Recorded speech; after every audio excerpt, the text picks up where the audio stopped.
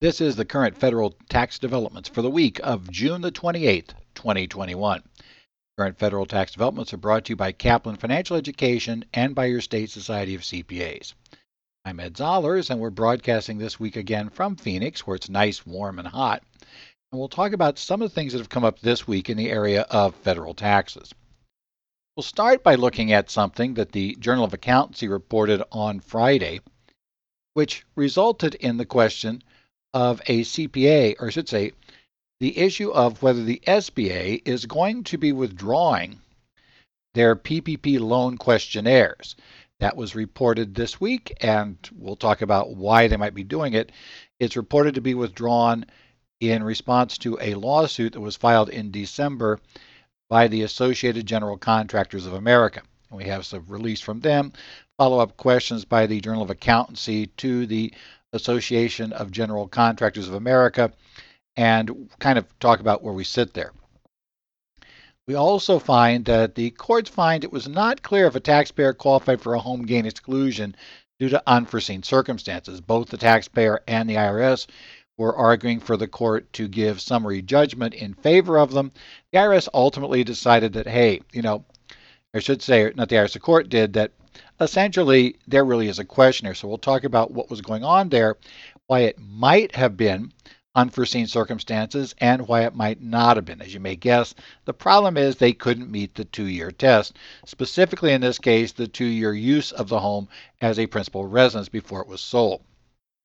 We'll talk about the IRS extending through June 30 of 2022 the special rules that allow remote witnessing of certain documents being signed for qualified retirement plans. The IRS had first given this relief last year related to COVID. They extended it afterwards, and now they've extended it one more time. And they are also asking whether we should permanently allow, this is probably one of those things we're going to see coming out of the pandemic, where certain things that were allowed during the pandemic temporarily may have proven not to be as big a problem as the agency had feared they might be, or people got more used to it. Let's be honest.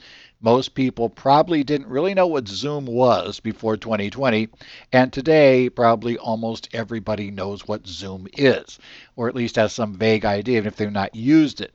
So conceptually, we're going to talk about the ability to use those sorts of features to get documents signed.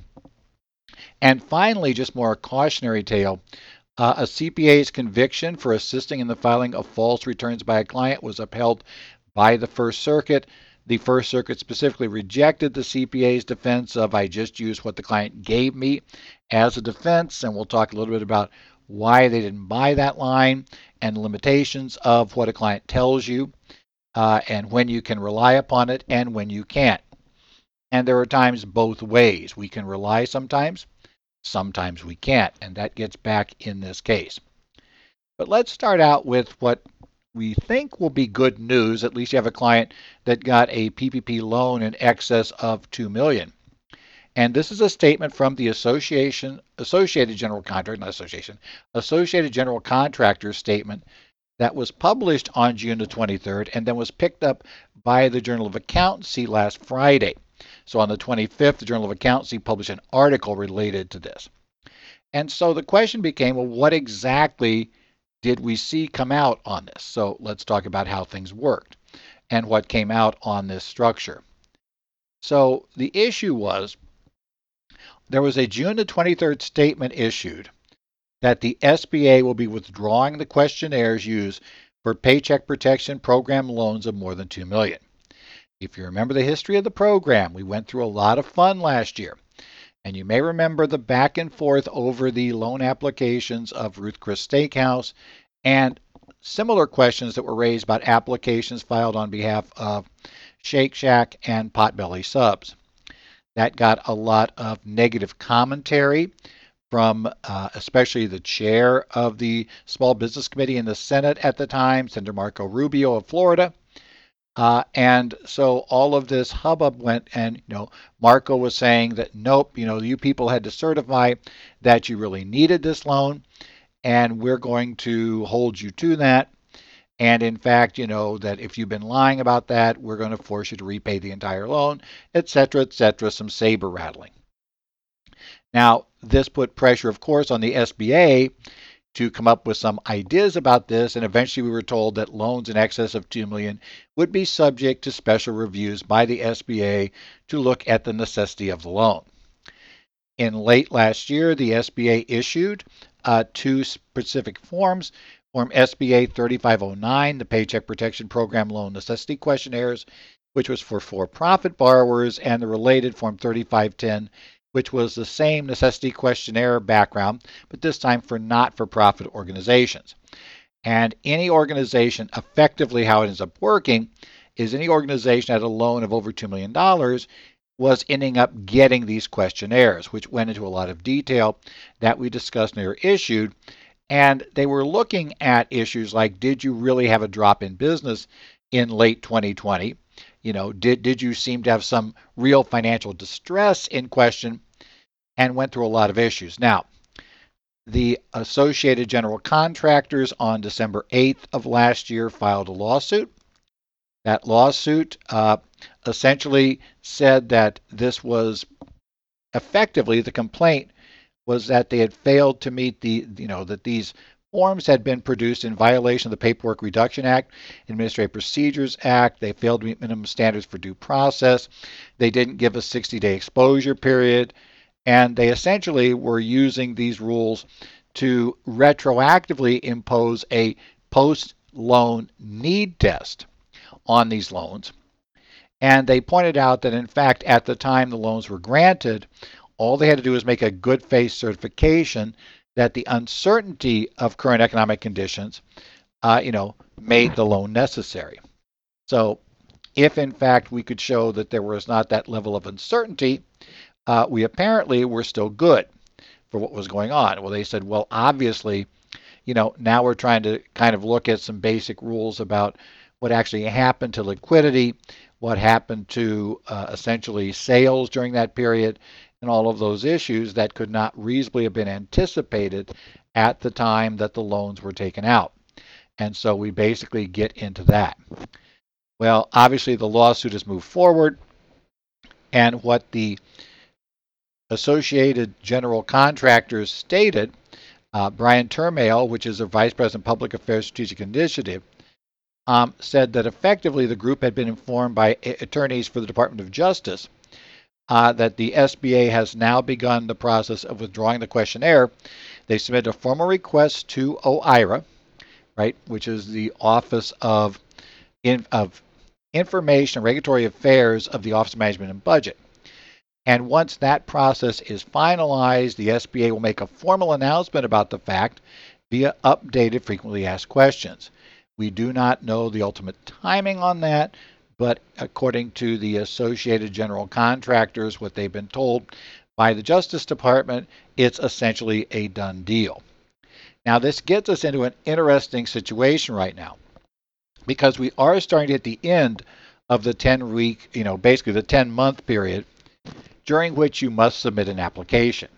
Remember, we're supposed to submit our applications by 10 months after the date that our covered period ended, and now we're starting to hit those 10-month periods where the 24 weeks ran out if somebody got their loan early. Obviously, a question arises as to what other changes will be made to the FAQ when they withdraw this application. Are we going to see anything else changed? What will be the real changes about the review? Because currently, what we found out is, for the most part, the SBA has been leaning heavily, it appears, on these questionnaires as part of the review to, in essence, let them come to conclusions whether there was an appropriate certification of necessity. My guess would be, to be totally honest, that this is probably a problem that the SBA just wants behind them. I suspect there may be no real changes, and what may really happen is $2 million plus loans may get approved for forgiveness faster. They still have, of course, a long time period to review later if something comes up, and I'm sure they'll think about that as their option going in. But essentially, I wouldn't be surprised to see them back off entirely. Remember, this program was started due to the outrage that came about those early loan application programs. Remember, a few weeks later, that kind of changed over to outrage the other way because people were saying, they were changing rules after the fact, that, there was all these problems. The questionnaire got it to a higher problem level, shall we say, where people said, well, now you're really changing things after the fact. And I'm not sure that the new chair of the Small Business Committee, or even the ranking member. Now remember, last year the chair was Marco Rubio, the ranking member was Senator Cardin of Maryland. Now we've swapped those two positions. And while they both were upset, shall we say, about the Ruth Chris situation, my guess is at this point they're not really going to raise nearly as much of a ruckus about the SBA backing off this. So because of that, right, and because we have this information coming from the DOJ and this withdrawal, I wouldn't be surprised to see us get a much more streamlined forgiveness process going forward. Next up, we're going to talk about a case that deals with the exclusion for sale of a principal residence under Section 171. This is the case of the United States versus Forte. This was a case filed in the United States District Court for the District of Utah, case number 2:18-CV-00200. The decision came down on the 21st of June. Now let's talk about how this works. In this case, we have a situation where a taxpayer had a couple of issues with homes. So let's talk about this. He had a loan that he had purchased in 2000 and that had been sold initially in 2005. Okay? That's not really our problem. So we have this. We have this home. We lived there till 2005. In June of 2003, the taxpayers purchased a lot on Snow Forest Cove with the intent to build a home on that lot, right? They obtained a loan and began constructing the home in September of 2004. They then sold the Windsong home in September of 2005, and they did not get paid the full. In the end, it turns out they did not get paid the full contractual amount because they carried back, apparently, or at least did a partial carryback of some sort. And so they were unable to collect on their seller finance notes in connection with the Windsong sale. Okay. Now remember, in the interim, they had then moved into that house, right? That they had moved into in there. So they were talking about moving into the Snow Forest Cove house, right?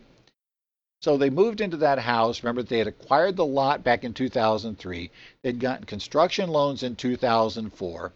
In late 2005, they were actually in December, they actually moved into the home, obviously in late, and they also purchased at the same time a lot adjacent to that home in order to retain a scenic view from that new home. Well, at this time, remember, at that point, they then turned around and they had just sold the Windsong home, but it had to carry back a note on this. Now, here's the problems, First thing is they had a lot of financial issues before they moved in. So that ends up being an issue that's going to come into play. The court noted when they moved into that home, they had a loan with a high interest rate. They ended up finding they couldn't refinance that loan due to the fact they had bad credit. So they had a friend of a friend help refinance the loan by borrowing his name. In January 2006, they issued a warranty deed conveying this home to this friend of a friend, which was recorded. A trust deed naming him as trustor and the Fortes as beneficiary was also recorded. Got a loan for $1.4 million. They kept $20,000, and the remainder paid off that high interest loans, and they made the mortgage payments on those new loans. In April 2006, they also executed a warranty deed in favor of this friend of a friend. In February 2007, the friend of a friend signed a quitclaim deed conveying titles of the home back to them. And in May of 2007, that loan on the Snow Forest home was in default. In August, they transferred the title to an LLC they owned. And it was disputed if and to what extent the financial situation was worsening in the fall of 2007. But there's no question that in September of 2007, effectively 3 months before they would meet the 2 years a time period of living in that home, right? they ended up selling the property. So they ended up doing that sale. And remember, we also had a 2005 sale of the old home that was in this mix too, that also might have been involved in 121. So a problem they had is they really couldn't meet the 2-year holding period, right? So we had their financial distress, right? They couldn't meet the 2-year holding period. That was kind of their problem. So here's the question. We know that while you have to have lived in the residence for 2 years and have used the principal residence for 2 years prior to the date of sale, for 2 of the 5 years prior to the date of sale, there is a special set of rules under 121C that can allow you, in some circumstances, some specified, others under unforeseen circumstances, that cause you to sell the home, that allows you to get a prorated amount of that total exclusion. In this case, the total exclusion has been $500,000 million for this couple. Obviously, be somewhat less than that because we ended up 3 months short. So essentially, we would get about 7/8 of the exclusion normally be available to us. Well, they had obviously claimed that exclusion. The IRS disputed it and said, nope, you don't qualify because this wasn't unforeseen. Now, the IRS claimed that, in essence, the problem was that it wasn't unforeseen because they were in precarious financial situations when they moved into that home. So it was not unforeseeable that they would have to sell the property before the 2 years were up due to the fact that they would be forced, their hand would be forced due to their financial situation. And they claim that they actually made their situation worse, that essentially at the same time purchasing this lot. So they were in bad financial condition. They went out and got a brand new loan to make it even worse. And the IRS is saying, well, reasonably, a reasonable person would have to have foreseen the possibility of being forced out of the home. And they actually referred back to a case, which I'm really going to have trouble with this person's name, Chiarito versus Commissioner, which was a tax court summary tax court summary opinion from 2010, 149. And they claim, well, that was also a taxpayer who was in financial distress and had to sell their home, ended up selling the home, and they knew they were in financial distress going in, so therefore, the court found that in essence, these findings were, it was not reasonable for them to assume it would be a problem. But the court pointed out a couple of things. First, they said, look, guys, that's a summary opinion. It doesn't bind a district court. So that's nice, but irrelevant. The case cannot be appealed. It's not allowed to be cited, or essentially, it's not meant to be relied upon for other cases. So A, that's your first problem. Secondly, they said, really, in essence, that was very, very different. They said, look, the taxpayers in that Chiarito case, right? They owned a catering business and they purchased a home with the intent to build a second residence on the property, which would have an industrial kitchen. However, there were certain regulations that prevented them from building a second residence with a kitchen. When they reviewed whether they could exclude the gain, the court decided there were multiple determinations of fact in that case, not just their financial circumstances. They said basically the taxpayers knew they had a need for an industrial kitchen before they purchased the home. They were well aware of their financial losses. They learned their inability to build a second residence after they sold the previous homes. And there was evidence that their sale of the home was attributable to a preference for another home, all precluding their ability to exclude the losses based on unforeseen circumstances. In essence, the court in this case said even if this was binding on us, that case had a lot more complicated facts than you argue here. It didn't simply argue that if you were in financial difficulty coming in, that, or you were in this kind of vague general financial difficulty coming in, that any sale within 2 years ended up being triggered by financial problems automatically was not an unforeseen circumstances. They said, the real problem here is it's not totally clear, right? Did they reasonably have anticipated they would not receive the full sale price of that old home they'd sold prior to moving into the new home?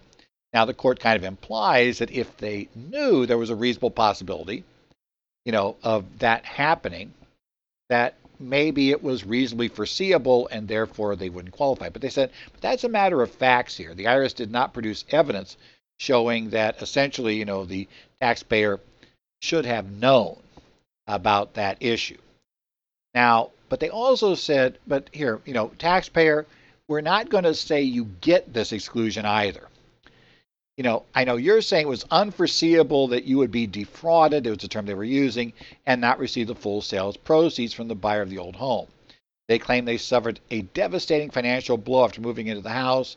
They were victims of a financial crime. The court said, guys, you were already in financial trouble before you moved into the home.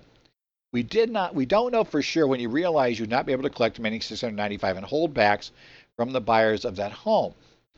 It doesn't say when they tried to do it, when it became clear that it was a good chance you wouldn't get it, right? And, did you have reason to believe this problem existed before you moved into your home in December 2005? The court said, essentially, look, there's a key question. It's maybe possible that, and we've seen this rule before, that a change in financial circumstances could be an unforeseen circumstance. But the catch is, not that we knew for sure this was going to happen, but was it reasonably able to anticipate that this was going to happen? And if we could have a reasonable anticipation that this was a very real possibility that we could be forced out, then arguably it's not an unforeseen circumstance. Conversely, if they would have been fine, except for that, not getting the $695,000, and it's clear they didn't have any reason to believe they wouldn't get it before that date, then it kind of flips it the other way. Now, we don't know the rest of the facts, and that's going to be decided by the court. It might be a bad fact if, in fact, the Winsong home, the reason they had to carry it is because their buyers had bad credit, and had issues, and that would be a reason to flag it. Did they sell it to those buyers because, remember, time was running out. They were already under pressure for that new home. They wanted to buy the lot. So were they under pressure to close that Winsong sale and say, oh yeah, it's kind of a shot in the dark and it may totally collapse on us, but we really want to do this, so we're going to go ahead with it. Or was it something totally out of the blue? These appear to be good buyers, everything looked good, and then suddenly this came apart, and had that not come apart, the other financial problems were not what caused them to sell. So it's one of those things to understand that, and to be careful when you read the facts of a case. Had this actually been tried, the mere fact that the taxpayer maybe couldn't claim or couldn't show they had financial distress would not mean financial distress never works. And conversely, the fact that the IRS maybe lost out would not mean that in slightly different facts, things wouldn't be different. Facts matter, and I think that's what's clear in this case. Obviously, the IRS believed they had this all locked up with that old tax court summary opinion case. Not sure why you'd believe that, but they went there. Be careful not over-reading your cases is maybe the best takeaway. Now, the IRS continued something we've discussed before that started out last year in Notice 2020-42. In this case, what we have the IRS using is Notice 2021-40. And this came out on June the 24th, 2021. And what this tells us is that essentially, we are going to have remote witnessing of documents has been extended again by the IRS. Last year in Notice 2020-42, we talked about the fact that certain retirement plan documents that need to be signed must be witnessed. And a key one here is, for instance, when a spouse is giving up on their rights to, have a joint survivor annuity coming out of a retirement plan, generally we need their signature. And because we think that maybe somebody might forge their spouse's signature in a case like that where they wanted to take this money out and not tell the spouse, and we need the spouse's approval, so we just kind of quietly make this happen. We required those to be witnessed in person by a representative of the plan who got, proof this was the person, or a notary public who would have to see the person in person and, go ahead and say, yep, that's the real person. Well, the IRS had temporarily allowed remote relief. And in fact, the remote relief was extended. It first went through December 31st. And then in Notice 2021-3, we extended that to June 30 of 2021. Well, now we're hitting that time frame. So what the IRS said, and they also, in that Notice 2021-3, also began asking whether or not, Has this really been a problem? Do we see issues, or is this good enough for us to consider maybe making this permanent? Now, obviously, we're coming up on that deadline. So what the IRS has done now is given us another full year under this program. My takeaway from that is I think the service believes that they want to make this permanent, but they're not yet totally convinced that they want to do this kind of, because once you do it, you're going to be stuck forever. So we're going to have this particular issue going through there. Now, what this covers generally is if your state allows notary publics to, witness documents remotely, and a lot of that took place in the pandemic, those were set up, and they're, and some of them were there ahead of time. We're going to go ahead and, as long as the notarization is legal under the state law the notary is operating under, we're going to go ahead and say that's fine. They meet those requirements. So we're looking there at the remote state requirements. If we're going to do it with a plan representative, notice 2021-3, essentially said that, well, in that case, what we're going to do is, whoever signs the election must present a valid photo ID during the live video congress. They can't just send a copy of the photo ID prior to or after the witnessing. So I got to see, that this guy's, this guy or this woman's spouse is actually sitting in front of the camera in a live session. I have to talk back and forth, and they then need to show me their ID so I can verify it and they have it in their hand. We have to allow interaction. They're concerned here somebody might tape something or modify it, to get a tape of their spouse and then modify it to say things. So they want to have an actual interaction where we can do this and I can ask questions back and forth, right? We don't, so a pre-recorded video is not sufficient. And then after they have signed it on camera, they transmit a fax or a scan of that copy of that document to me. And I turn around then as plan representative, acknowledge signing and what we've witnessed, and send back a copy of the document to them, indicating this has been accepted via this range. Now, the IRS is again asking, should this be made permanent? And they're asking some questions. Has that temporary removal, required for witnesses to be there, affected costs and burdens? Is it made it more costly, less costly?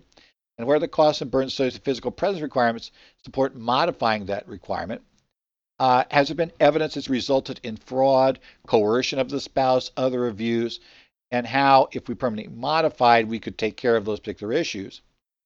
How they're being witnessed or expect to be witnessed as the pandemic abates, whether the availability of in-person notarization has returned or is expected to return to pre-COVID-19 pandemic levels. Are we going to be seeing everybody just not really care about this anymore, or are they going to? What procedures to make safeguards, etc. So all these issues. They are asking you if you have comments on this to submit your comments at the e-rulemaking portal at www.regulations.gov by September 30th of this year. And the way you find the comment, the way you find this thing to comment on is type in IRS-2021-40 in the search field at regulations.gov to find a location to submit the comments. Finally, let's talk about some not great news, at least for one CPA. This is the case of United States versus Nardozzi from the Circuit Court of Appeals of the First Circuit Court of Appeals.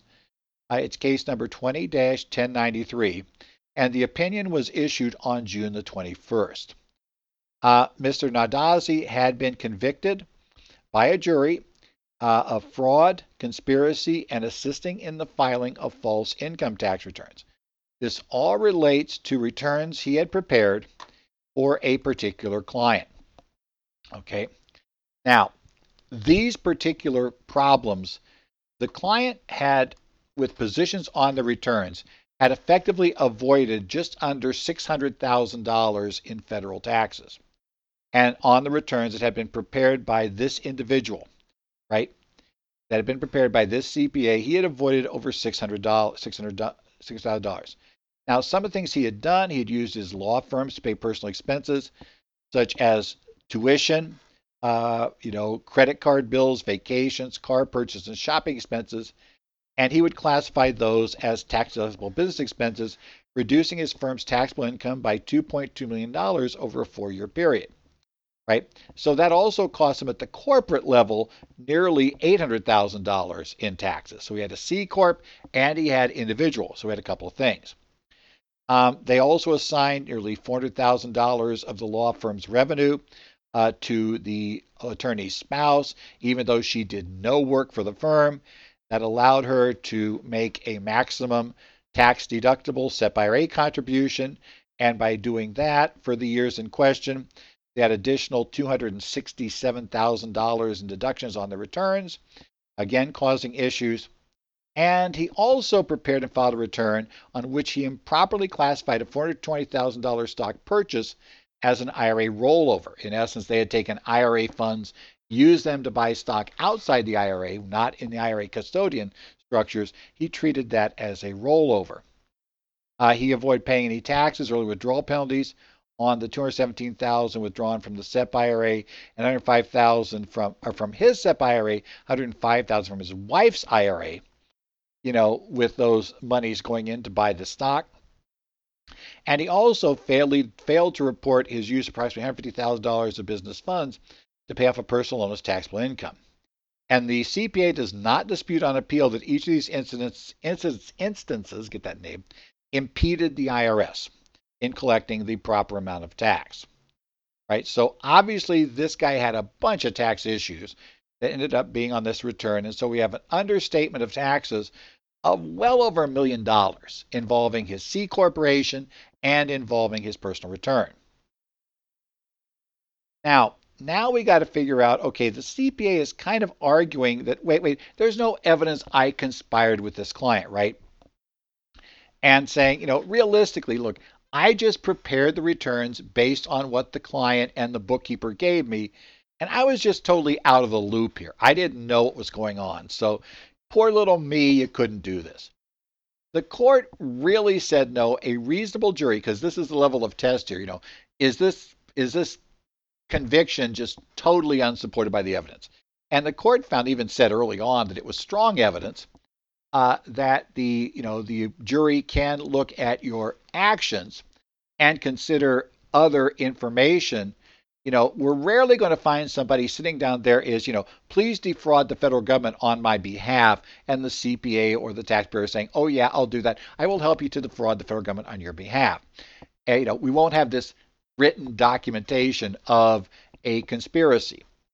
So they say, no, you can look at this versus the actions of the party. And they noted, in fact, that the CPA had discussed the problem of double taxation between corporate and personal taxes for a C corporation in a journal article and at seminars. Didn't say if he presented at seminars, but it seems to imply that he did. So he had basically, written articles holding himself out as an expert, talking about this double taxation problem. So therefore they say, well, A, he's perfectly aware that if these expenses are being paid by a C Corp that are personal, that's a major tax issue, right? Because there should be a dividend and there should be corporate tax paid, because that would be a dividend if it's not really a business expense, right? They said also he's an experienced CPA, had particular knowledge of these issues. He said, he repeatedly mischaracterized personal expenses, business expenses, allowing him to claim millions of dollars in business tax deductions. And part of that is, okay, maybe it didn't say on there these were personal, but the theory being that given his level of involvement with the client, he should have at least noticed that these expenses appeared to be somewhat on the high side, shall we say, in that case. And at least 2 instances, that withdrawal of the SEP IRA funds to buy $420,000 worth of stock and the use of business funds to pay off personal loan. And this is probably the most problematical issue for the CPA. The CPA had expressly informed that attorney that the transactions would have rather severe negative tax consequences.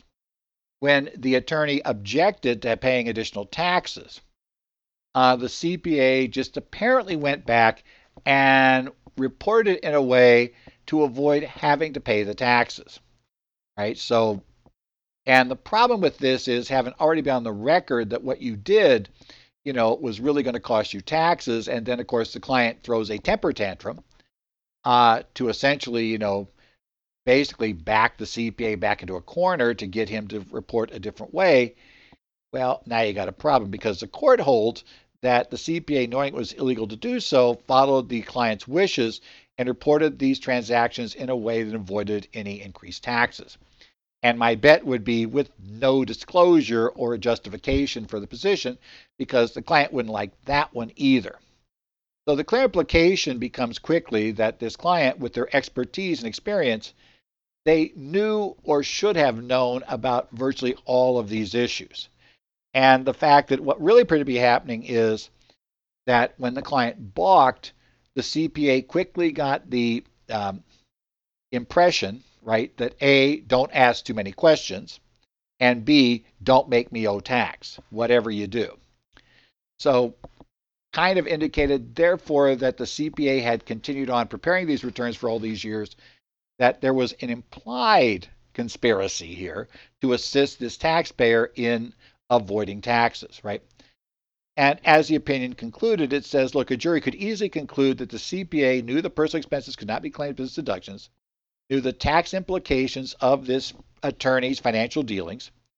He knew those consequences when he proposed to create backdated corporate minutes, declaring a dividend that could be used to reduce or eliminate the loans.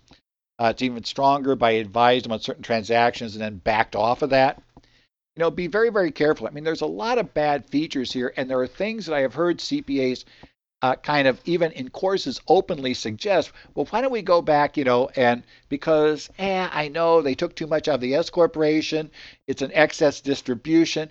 Why don't we go back and just write up a loan document and treat that as a loan to the taxpayer? Or let's say a loan from the corporation to the taxpayer. Why don't we go back and, do all these, put these minutes in and backdate them? I mean, okay, first key, backdating is never good. That's always going to be bad. Secondly, when we talk about this, now obviously these were big numbers. That's what brought everything to IRS attention. And this attorney kept pushing. But the problem is that clients can start small and get used to pushing on areas that would never get the attention of the CID. But they then grow in size and suddenly they're still pushing on the same issues, but the numbers now have gotten way large enough to get attention. It's not okay to backdate documents. It's not okay to create loans after the fact, right? It's not okay to, try to invent a justification for not taxing something that you really know should be taxed, and that's apparently what got the CPA in trouble. And attempting to claim at the end of the day that I was relying on the client and the bookkeeper, that generally doesn't sit. In fact, unfortunately, what happens all too often is that the client in a case like this turns around and claims, I had no idea this was wrong. I told my CPA everything and he said it was all good. I mean, why wouldn't he? Obviously he did because he decided to sign this return. I'm a poor little attorney that has no idea about the tax law. It's amazing how ununderstanding they might become in this case. I assume you could say something like that. I don't know. It never told us the attorney turned on the CPA because, we're not really looking at that issue here. But it happens fairly often. So, people will turn. When CID shows up, they love to throw the CPA under the bus. That's a normal issue. So, yeah, that's a real problem and a real issue. So, just take care, and it's good to review cases like this to see exactly what happened. And you're going to see situations in here that you've definitely had clients kind of push you to do before, or you're going to hear about situations. I know I do in a case like this where I've had people ask me in courses, well, it's not a problem. You just backdate a loan. It's like, guys, do you understand what that does if it does get bad enough and CID comes in?